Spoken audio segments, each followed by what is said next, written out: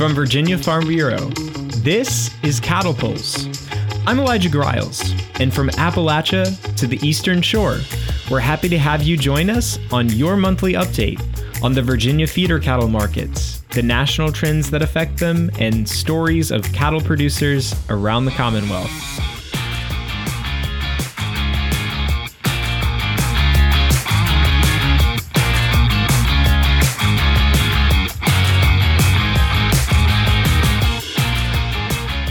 Hello and welcome everybody to the September episode of CattlePulse. It is great to be back with you. Happy to be joining you today from the Virginia Farm Bureau home office here in Richmond, Virginia. It's gotten a little bit cooler today and we're anticipating some more of those fall-like temperatures. We've got a jam-packed episode of CattlePulse. We're going to be talking about the beef. We're going to be talking about processing as well as taking a look at boxed beef demand as an indicator of the market strength that we've been seeing. First, though, I want to talk about what the weather situation has been across the state. So looking at the drought monitor, which comes out of the University of Nebraska, we've got 2.19% of the state that is in drought stage 2. That's in Shenandoah, Frederick, Clark, Loudoun, Fauquier, Rappahannock, and Warren. So certainly had the opportunity to drive up Interstate 81 yesterday and saw that dryness. I was coming from Southwest Virginia where it's verdant and green and looks like lots of rain has been had there, and then moving up the valley, it just gets bone dry. So I know folks are facing some hardship out there with some lean pasture, and the hay situation's not looking good. 10% of the state is in drought stage 1, and then we've got 19% that's abnormally dry. The challenging news looking ahead into September is that we are still looking at likely warmer than average temperatures, and we're seeing just equal chances precipitation for September. So that means that we're expecting kind of average weather. Now, let's get into some numbers, specifically the feeder cattle futures contract. We've seen a rally over the past few days, which is really exciting. September contracts are currently at $254.98 a hundredweight. That's up 2.4% from August. October contracts as of today, September the 8th, are at $258.80 a hundredweight, and that's up 3.2%. And then the November contract is showing significant strength at $260.15 a hundredweight, which is up 3.44% from August. To look at the big picture for the cow-calf industry, let's go to the Livestock Marketing Information Center Quarterly Outlook Report. Cow-calf returns are expected to improve from 2024 into 2025, with their expected return number being $500 per head in 2024. Now, that's taking into account a lot of your production expenses as well, so that's a really strong number, and the first time that we've reached this level since 2014 or 2015. The cattle cycle, they think, is not expected to enter expansion in 2024 because profits will not be available until the fall sales. Ultimately, the January 1st cattle inventory year-over-year increase that they expect to see when we start to enter that expansion phase again would be the beginning of 2026. Now, the current cattle cycle is being elongated because over 40% of cattle on feed are heifers, and that's in June. So we're going to have to see a significant reduction in the number of heifers on feed relative to the number of steers on feed from a year-over-year standpoint to start getting those positive changes in our total cattle inventory. That means that those heifers are going to have to be retained to be able to start having calves to start expanding the herd again. The demand for beef has been stronger than expected thus far, but a warning indicator is that household non-mortgage debt is over $1 trillion. While unemployment does remain low and beef tends to do well in recessions, high revolving consumer debt is a concerning sign that beef demand may wane if a recession does hit. Now, speaking of beef, I know we're going to be looking at processing a little bit later, but let's talk about the box beef cutout. Now, the box beef cutout represents the estimated gross value of a beef carcass based on prices paid for the individual beef items derived from a beef carcass.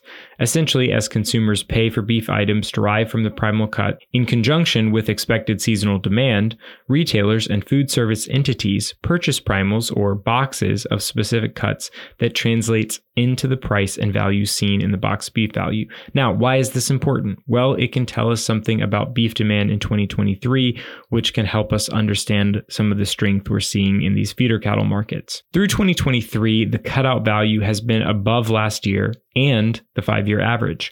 The low that we saw of $265.82 a hundredweight was back in early February. Since then, the weekly value trended up and it peaked at $339.93 a hundredweight in mid-June.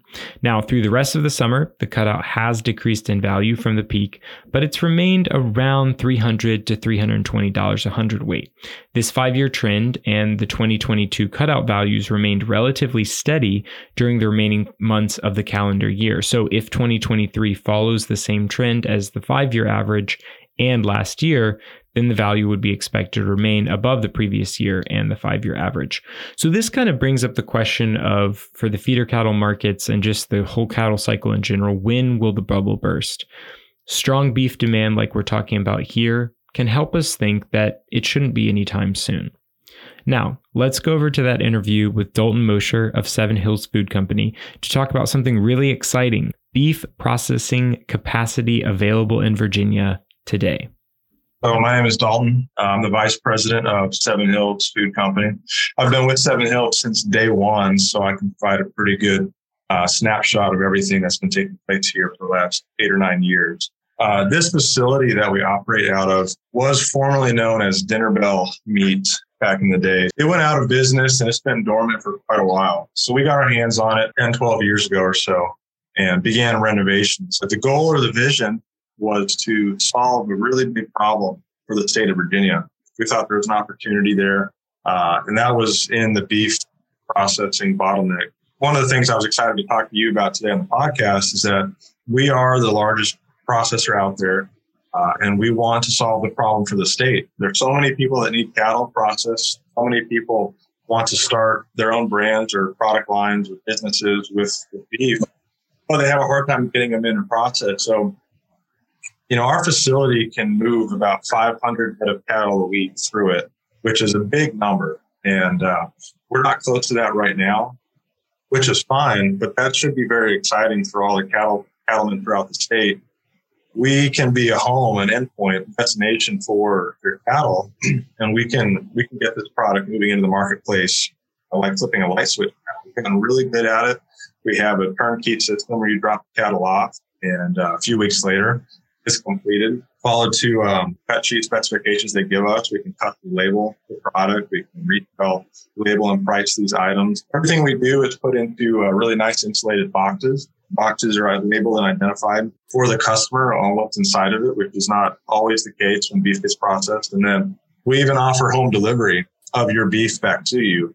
Because we had a wholesale business that required us to deliver fresh beef all throughout the state, we have a bunch of trucks sitting in our yard, and that allows us to afford the farmers that are bringing cattle from far away. And for a very reasonable price, we will deliver right back to the farm in a refrigerated truck. Seven Hills Food Company does not have lead times on beef processing. We can get done very quickly. You can call us today and we can say, bring 5 or 10 or 20 or 40 next week, and we'll get you in and get it done pretty quick. Not many can say that.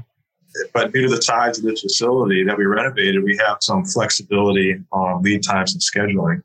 And then we can be very customized in terms of how we cut and package the product. And we can get it right back to you. You can pick it up, we can deliver it to you. And we can really help people grow on that front. That's some really exciting news, Dalton. And I think it's great to be able to spread that out across the state for folks who might be looking for processing capacity. And like you mentioned, processing capacity that doesn't come with that long lead time. I know we only have a couple minutes left, but just if I'm a producer and I've got some cattle that I want processed, what do I do? How do I get in touch? And who am I going to talk to? So check out our website, sevenhillsfood.com. You can navigate to the services component of our website, and it'll explain our cut sheet and what we can and can't do. But pretty much all things beef we're able to do. Due to our staffing and our size and our current business, we can be very nimble to get cattle in. So if you have cattle, if you know people that have cattle, there's opportunities for price discounts,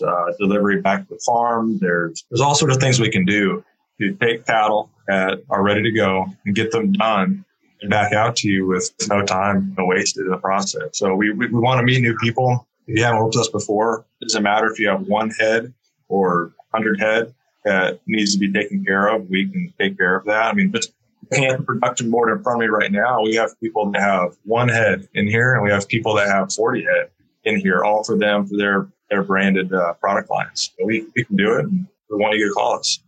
Awesome. Well, thank you so much for taking the time to sit down with us on CattlePulse, Dalton. We certainly appreciate everything that you've shared, and I'm excited to get it out to our listeners. Well, that sounds great. Thanks so much for having me.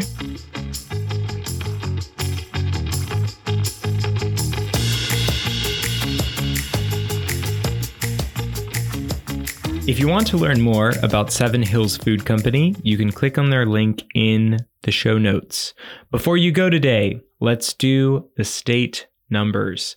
Abingdon Tri-State came in August at $225.40 a hundredweight, which is down 1.7%.